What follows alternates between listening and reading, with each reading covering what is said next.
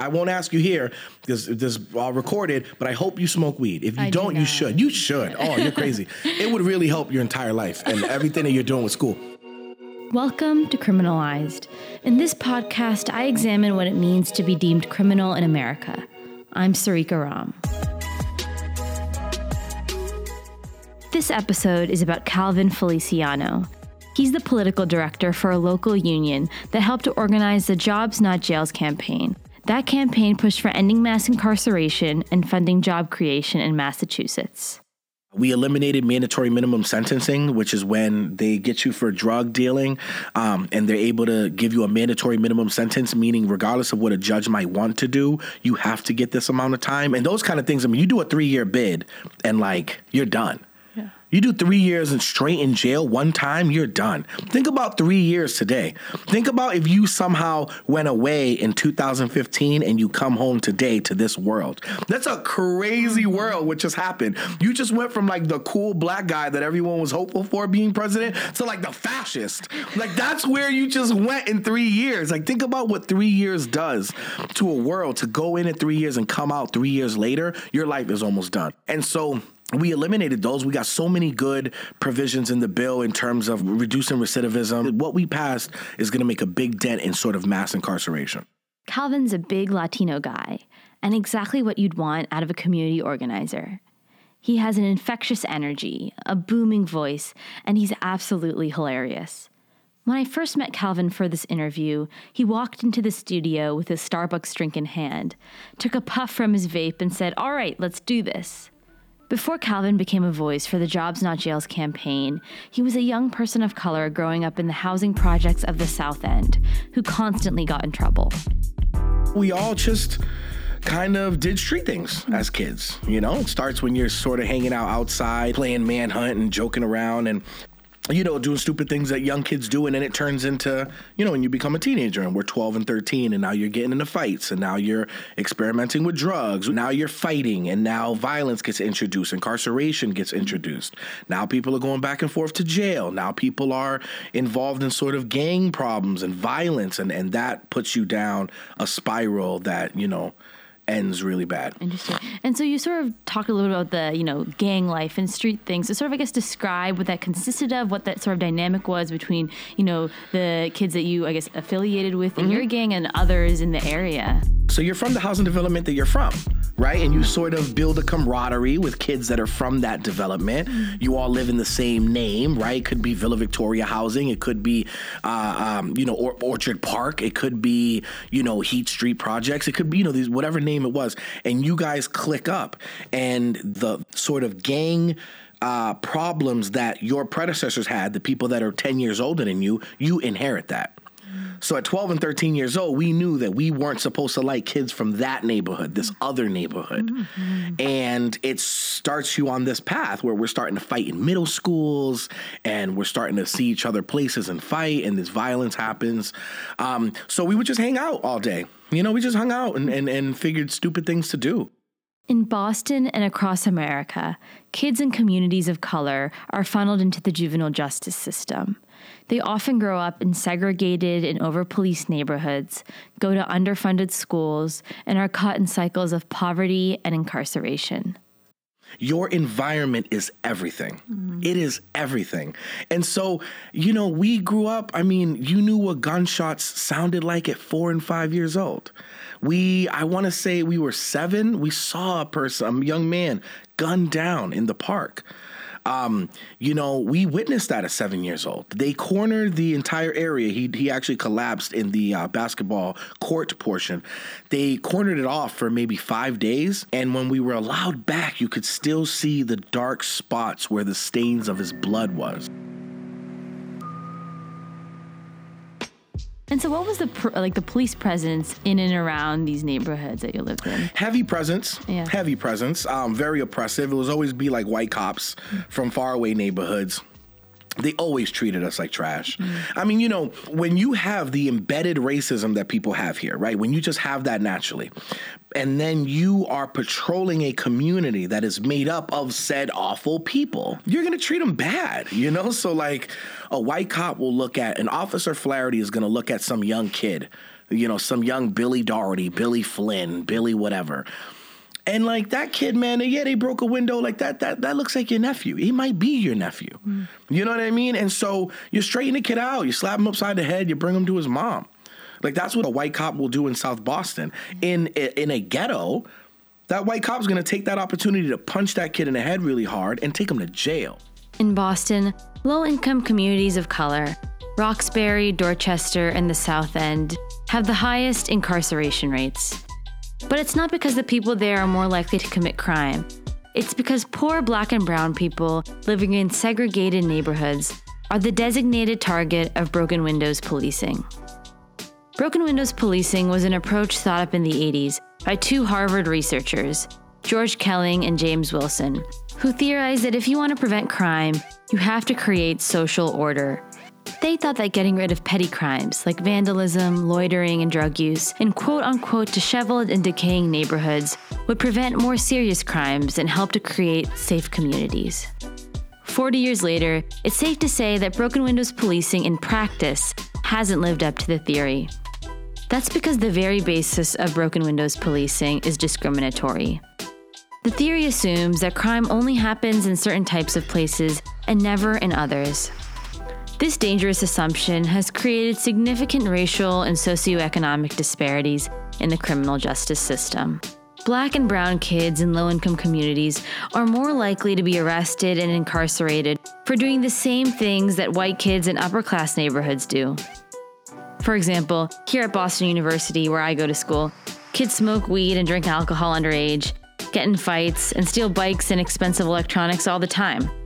But they're not usually getting busted by the police for doing it. But a kid like Calvin, who lives in a low-income housing project in the South End, will be. I mean, I don't know, 4, 5 years old, I already was like, F the police, I'm assuming we can't swear here. But I already was like, F the police at like 5. At 5, we know the police officers ain't ish. We know that they ain't worth it and they don't like us and they're not here to help us. And that sucks. There's a sociological term for what Calvin's describing here called legal cynicism. Legal cynicism is a distrust of law enforcement that's really common in poor neighborhoods of color that often experience heavy police presence. Tell me about the first time you were arrested. First time I was arrested? I think one time,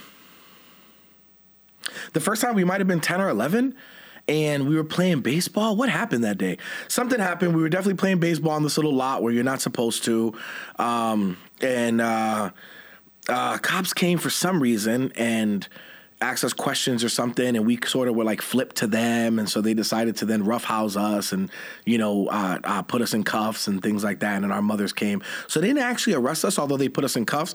The first time that it was an actual arrest, we were in a record store. You don't know what a record store is, do you? I do know what a record store is. Yes. Good. Okay. So record stores, right? You go to Sam Goody, you go to Strawberry, you go to Tower Records, and cassette tapes, and we would steal them. So we were stealing cassette tapes, and got arrested. Yeah. At the record store. We were like 12 or 13 or something. For kids like Calvin, this world is normal. Calvin couldn't even remember the first time he was arrested when I first asked, and he talks about being beat by the police like it's nothing. Even school didn't feel safe to him. So what were like the teachers and sort of resources like in your school? Were they, obviously... Resources non-existent. Yeah. Bad schools, right? Like crappy buildings that look like prisons, cramped classes. If you had 30 kids in a school, you probably had 21 books for those kids. So there would always be 9 children that's somehow trying to learn reading on the same textbook with another kid, which is insane. One guidance counselor per 700 kids. It was ridiculous. And the teachers were largely white suburban teachers who were super nasty to us. Sometimes you'd get these good teachers who did it from the grace of their hearts because they, whatever. But oftentimes it would be these mean, white teachers from the suburbs who treated us like crap. My mother hated the teachers growing up. It seems like there's such a gap between the serious experience you're having at home, and then I feel like school could seem kind of pointless. So I was wondering what your relationship was with school and education. Is that something? It meant absolutely nothing to anyone. It just is like, How many people do you know graduate college? I mean, very few. You just didn't know of those type of people. I spent very little time in school past sixth grade. And a lot of us did, you get to sixth grade and you're 12 and 13 and, we were already into the wrong things. I mean, I set records. I got suspended 22 times in the sixth grade. 3-day suspension. So I barely passed the sixth grade, barely passed the seventh grade. And I was getting suspended dozens of times a year, skipping school, cutting class, fighting in school, getting kicked out. Starting to go to jail, get incarcerated, and miss large amounts of school. I didn't graduate high school. I got expelled for having a gun in school.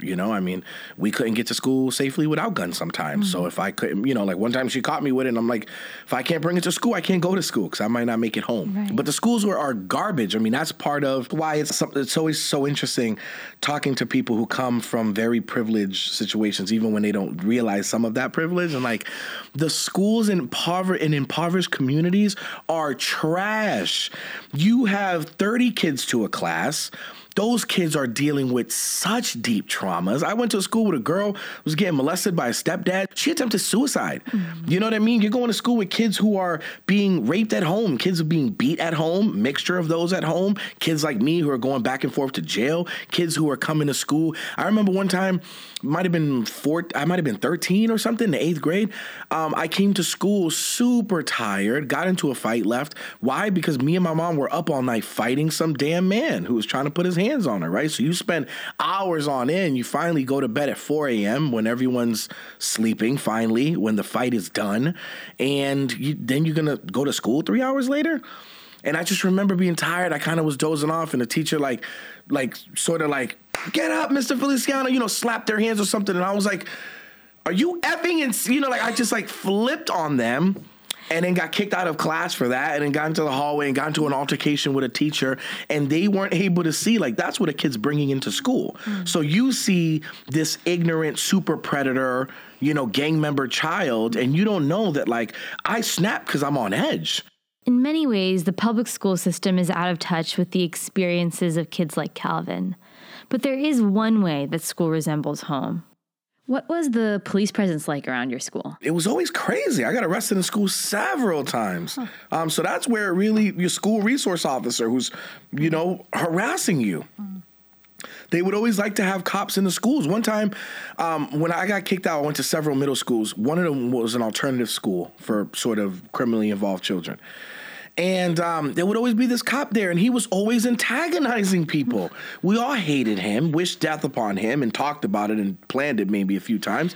And one time, there was a kid sort of acting up in class, and he came and was like, step out, get out. He came, and the kid was angry, grabbed his stuff. I'll never forget it. He grabbed his stuff. He gets up. He's storming out.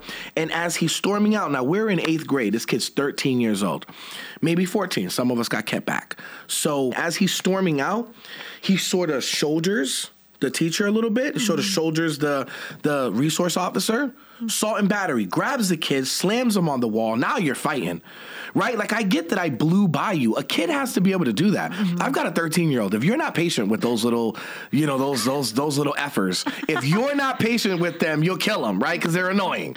So you got to have that patience. You got to know how to de-escalate things. You got to know that violence isn't a smart way to deal with children. So if a kid walks by and bumps you, should he have done that? No. We're going to talk through that. But he took it as, you bumped me, that's assault. He grabbed him, slammed him against the wall. That kid is like, get the F off me. Now you're in a violent altercation in the hallway. That kid's struggling. You're struggling. Restrain him and arrest him and call the police. And now you're arresting him. He's in cuffs. And he has a criminal record for the rest of his life for acting up in class and then storming out of a classroom and bumping the shoulder of some school resource officer. It's just insane that would trigger criminal charges on a 13-year-old. This is what researchers call the school-to-prison pipeline. This is the idea that schools in poor neighborhoods of color are funneled from their schools into the juvenile justice system because of unnecessarily harsh school disciplinary policies and the presence of what are called school resource officers. School resource officers are police officers employed by the local police force who are assigned to school campuses to promote school safety. The school resource officer program became particularly popular in the American public school system in the 1990s due to the rise of high-profile school shootings. However, the presence of law enforcement has made school feel unsafe to many young people. The students who are arrested and even sentenced to time in prison for misbehaving in school tend to be Black and brown kids, kids with disabilities, and kids who identify as LGBTQ. For the longest time in Massachusetts, kids as young as 7 years old could be held criminally responsible and tried in juvenile court. Just last year, the minimum age was raised to 12. Do you remember what was going through your head when you first said that, okay, you're going to be in confinement? Like, what were your expectations going into that? It was awful. Oh my God. So my grandmother came to court. My mother couldn't come to court because she had a job. Mm-hmm. She's one of the parents that worked, right? So a bunch of my friends' parents didn't work and she can come to court. My mom worked, couldn't come to court. And she's like, I can't lose this job. So I can't, and I understand that. So my grandmother came with me that day. And they committed me to DYS, which they commit you till you're 18, which means you're on probation till 18, which means you're technically in custody until that time, even if you're technically out of jail. Wow. And they brought me in for 8 months. And it was just crazy because my grandmother broke out into a very dramatic, like almost died heart attack in the courtroom. It was awful. She's begging the judge to like not lock you up. The judge doesn't give a damn. She falls to the ground, is now having a heart attack, and now you're being restrained and you're calling for your freaking grandma. And it is a traumatic experience. It's hard to explain. Yeah. Hard to explain using your freedom at such a young age. It's really criminal. It should be like war crime. It is just like the worst thing that you could do. I don't care what a kid did. Sure. You know, I mean, that's the worst way to handle it. So yeah, went in, did 8 months. That was the first time. I did 8 months again another time. And I think a couple months, maybe 6 months another time. I did a total of almost 2 years between 12 and 17. Yeah. So what were the circumstances that caused that first 8 month sentence? The first 8 months, selling weed. The second 8 months, I got like jumped on a gang level and stabbed somebody. Oh. And yeah, you know, I mean, wow. Sort of standard stuff. Unfortunately, it wasn't even that bad, and people were getting shot and killed. I sort of had a knife for protection and found myself in a train. You know, when you're in neighborhoods, right, like being outside your neighborhood is dangerous. That's why we didn't oftentimes go outside the neighborhood. Mm-hmm. Being caught at some downtown place or some train station, you know, you might see 4 kids from another neighborhood, and you're by yourself. And so, you know, I had a knife with me and sort of got jumped and stabbed someone and went to jail. So, yeah. Yeah. And sort of describe what it's like on the inside. Oh, it's awful. You're in jail. So, one, it looks like a jail. Right? Bars, windows, very little windows, very small cells. I mean, probably a fourth of the size of this place right here, this room we're in. You had a bunk bed, and they were both twin-sized beds. And then you had a little bit of room, and you had a small table and a toilet with a little sink. So there was no room. Like, you're in a really small, like, closet style thing. You know, you have to ask for permission for everything, to use the restroom, to do this, to do that, to stand up. There was set recreational times and times where you were just in your cell for hours and hours and hours. That is hard to be 15 years old and spend, you know, 18 hours of a day in a cell. It's just insane on the mind. Gotcha. And so what were like the educational resources available in prison? They are super funny. So juvenile is because you're juveniles, there are things according to the Constitution they have to do for you. So like you have to go to school. In adult jail, you're just going to sit there. They don't want you to go to school, right? They don't want to pay for you to go to school. Juveniles, you have to go to school. But they had 2 different classes. One was one was regular and one was sort of advanced. But you would have a couple thousand kids to that facility. The beginner classes, kids that are 11 to 14. I mean, that's a crazy sort of like spread of children in a room. You got 30 kids to teach. You know, they're 11 through 14. Some can't read, some can. Some have done no math aside from selling drugs. Some have. But it was the biggest joke ever. And I hated it because I was always so advanced for it. So even the advanced class, which was for kids who were 15, 16, 17, just sucked. It was so boring and it was awful. It was awful, awful, awful. And you had to talk to a social worker, and all the social workers were always like 20 to 24-year-old white girls that were social workers that were sometimes in school, sometimes just getting degrees. One time I opened up and the social worker sort of asked me, they're mandated reporters, right? Yeah. So one time a social worker said to me, she was like, have you ever been involved with gun violence? Like, have you ever experienced that or whatever? And I said, yeah, they're easy to get to. Like, I sort of opened up a little bit, which is a huge freaking mistake. She had to report it. And I got flagged for it. And now I had an extra mark in my book as like, this kid's potentially involved in gangs and guns, And like, I remember being like, I'm never talking to you again, Becky. Like, you got this 22-year-old white girl here talking to me.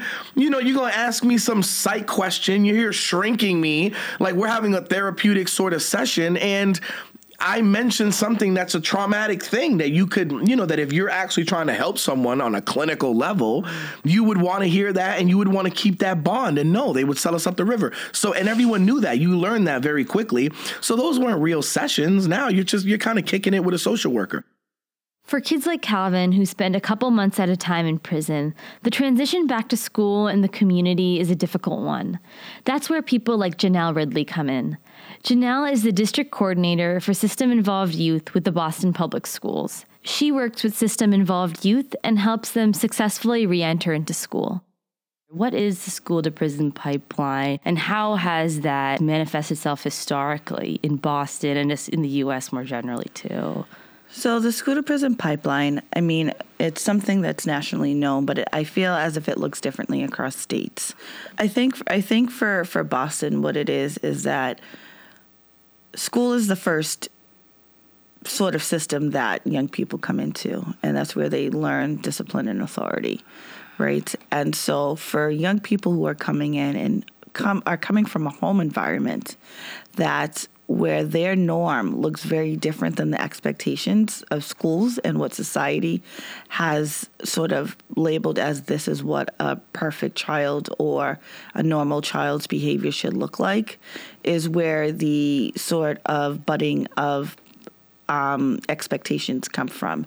And so when children come into the school system, especially at a young age, what they are used to in their home environment, they sort of bring into their school environment. I think because you have so many teachers in the school district that are not culturally aware of what these young people are dealing with, although we have a lot of information and research out there about trauma-informed care and trauma-informed practices. But at the end of the day, how to actually implement it into their classroom, how to actually implement those relationships is not what's happening. So you get a lot of disruptive behavior from students. You get a lot of going back and forth. And then at the end of the day, you have a fed up student, a fed up teacher, and that starts the trips to the principal's office or the headmaster's office. That starts the relationship with the dean of disciplines and, school police. Yeah, and I'm wondering, because the idea of students being policed, like having police officers affiliated with schools, to me seems kind of drastic. So I'm wondering, what's the origin of sort of that approach to disciplining kids? So with school police, that sort of came about in two ways. It came after the war on drugs, and especially, the situation in Columbine with, the school shooting. So that really led to culture feeling as if police were necessary to be present in the schools. But what's interesting about all of that I always say is all these school shootings are happening not in inner city areas. All these school shootings are happening in areas that are not heavily policed. And so with the Reagan administration and the war on drugs and just, drugs coming into the city, there was this sort of idea that Black and brown young boys and girls needed to be closely watched because of whatever was happening in their communities. And so it's no wonder that, the Department of Youth Services, the majority of the kids you will see there are Black and brown, regardless of the region of the facility in Massachusetts, as well as, the correctional facilities, Black and Brown again. And in the 2 years that I've been working in conjunction with the Department of Youth Services, I can count on one hand how many white young boys I've seen in that facility.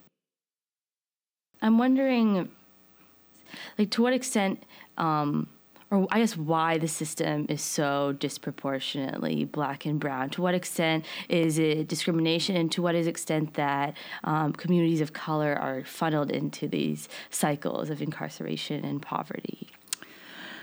I think for me, right, and I seen it because I grew up in a area where the majority of students were white, right, and the opportunities, the access, and the resources are very different from those schools than in the inner city schools. And although Boston is a resource-rich community, the outcomes of what programming is supposed to be is very different. And the expectations a lot of these resources have for our young people are very low. And so who's getting the resources? Who's going to access a lot of these opportunities, right? And are the conversations being held with all of our students, right, as to what's out there, what's available to them?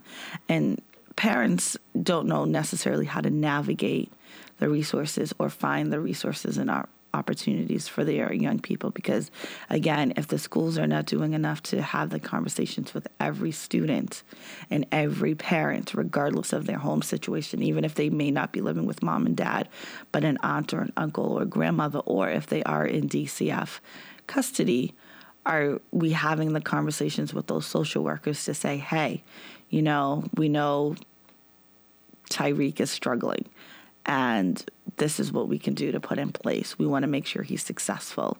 And I think if we were more intentional about making sure every kid was successful and every kid had access to programming, as well as just counseling, just the things that they would need to sort of circumnavigate their environmental circumstances that they have no control over, right? None of these kids have control over where they live, what neighborhood they grow up in, and the people that live there.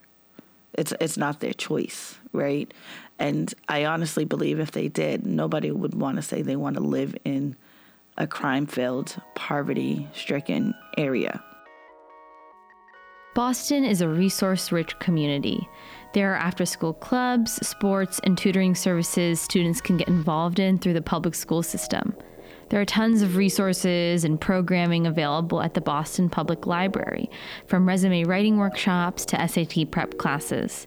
But as Janelle points out, what good are these resources if the kids who need them most aren't aware of them, or that they don't feel that those spaces are meant for them? Calvin's story is an example of resources working.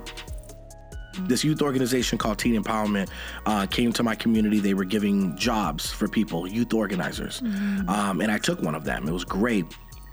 And, they sort of trained us in politics and social justice. And that's what got me out. That's what I got hooked on that. And that was really my schooling. But if you make us a path, we'll take it. We'll take a path. There's just no paths in our lives. But whenever we get a path, man, we'll take it. I've seen the hardest guys I see sometimes on Facebook, or they'll call me or something, and they're like, man, if you heard of anything, a job, I would do it. If it was doing what you're doing, I'd take that chance. They just want to leave the life. And you can't. It's just like it stalks you. And so I'm wondering, looking, back at, the friends that you've kept in contact with, have they been able to similarly exit sort of the cycle? No, nope. No. I am, and I don't want to be. I don't say this to try to brag. 1 in a million. I mean, how do you? I got lucky. They caught me at 17. I turned 18 in March of 2003. So they caught me in October of 2002. Yeah. And I was 17. I was still within the brink. Right. Once you pass the brink of no return, once you're catching adult charges again and again and again, and you're all of a sudden, doing time, and now you have an adult criminal record that is nasty, what are you going to do? The avenues, the lanes just close on you. And it becomes, if you're lucky enough, if you're somehow lucky to get a blue collar job, if you somehow, one of my friends got really lucky, he went onto a job site, he's a union painter, and he makes a decent living, right? And he's never gonna get back in trouble. But those are so lucky. So many others have done time in jail, bad records, can't code switch, so you're not employable. So the real struggle is, how do we create pathways where people that are in poverty, that are about to enter a life of constant incarceration, how do we give them a pathway out? And whenever you do, you get me. You get the kids that, at 17, my mother never thought, she always thought you'd be dead or in jail. That's what everyone said. And it's so good to be 33 years old and think back on my life right now and think, I never thought I'd hit 25. And I'm 33 and I'm a karate dad. My kids go to karate. I got a 13-year-old and a 7-year-old, and they're both crazy. And it's like fun, right? Like, it's fun. I got a wife and a home, and we can absolutely change the world and keep people safe doing it. The idea that the only way to keep people safe is to incarcerate, to punish harshly, to be tough on crime, those things keep you unsafe, because all they do is put people in jail, and more people going to jail mean a community's less safe, ironically. This is what's called the prison paradox. There's been research that shows that incarceration in communities with already high incarceration rates actually increases crime. The theory goes that high rates of imprisonment break apart families and communities, limit opportunities for neighborhoods to flourish, and fosters resentment toward law enforcement. Combined, these factors funnel poor people of color into cycles of incarceration because they don't have the support systems or economic opportunities to find a path out. Calvin is just one of thousands of young people who demonstrate the prison paradox. He was arrested too many times to count, and he served 2 prison sentences, but that didn't stop him from getting into trouble when he could. Every encounter Calvin had with the justice system only further isolated him from his family and education, and contributed to his mountain of trauma. It was only until a youth organization came to his community, told him they cared about him regardless of his record, and gave him a path to earn money legally, that he was able to exit the cycle of incarceration. Calvin is a rare example of how to meaningfully divert young people away from the justice system. When a kid gets into a fight in school or is caught selling drugs, the reaction can't be to separate him and label him as a bad kid. Instead, teachers, administrators, and justice system officials need to acknowledge with compassion that a young person's behavior is the product of his circumstances. With that understanding, young people can instead be directed to job opportunities, counseling, and after-school programming, the kind of resources that gave Calvin a path out. You've been listening to Criminalized. There's plenty of ways for you as listeners to become involved in issues of juvenile justice in Massachusetts. Citizens for Juvenile Justice is an organization that advocates for statewide systemic reform to achieve equitable youth justice. On their website, you'll find the various bills they're advocating for and a script for how to show your support when you call your legislators. You can tutor incarcerated youth through the Petey Green program, or become a mentor through the local Boys and Girls Club. For more information about ways to get involved, check out the Criminalized website at criminalized.org.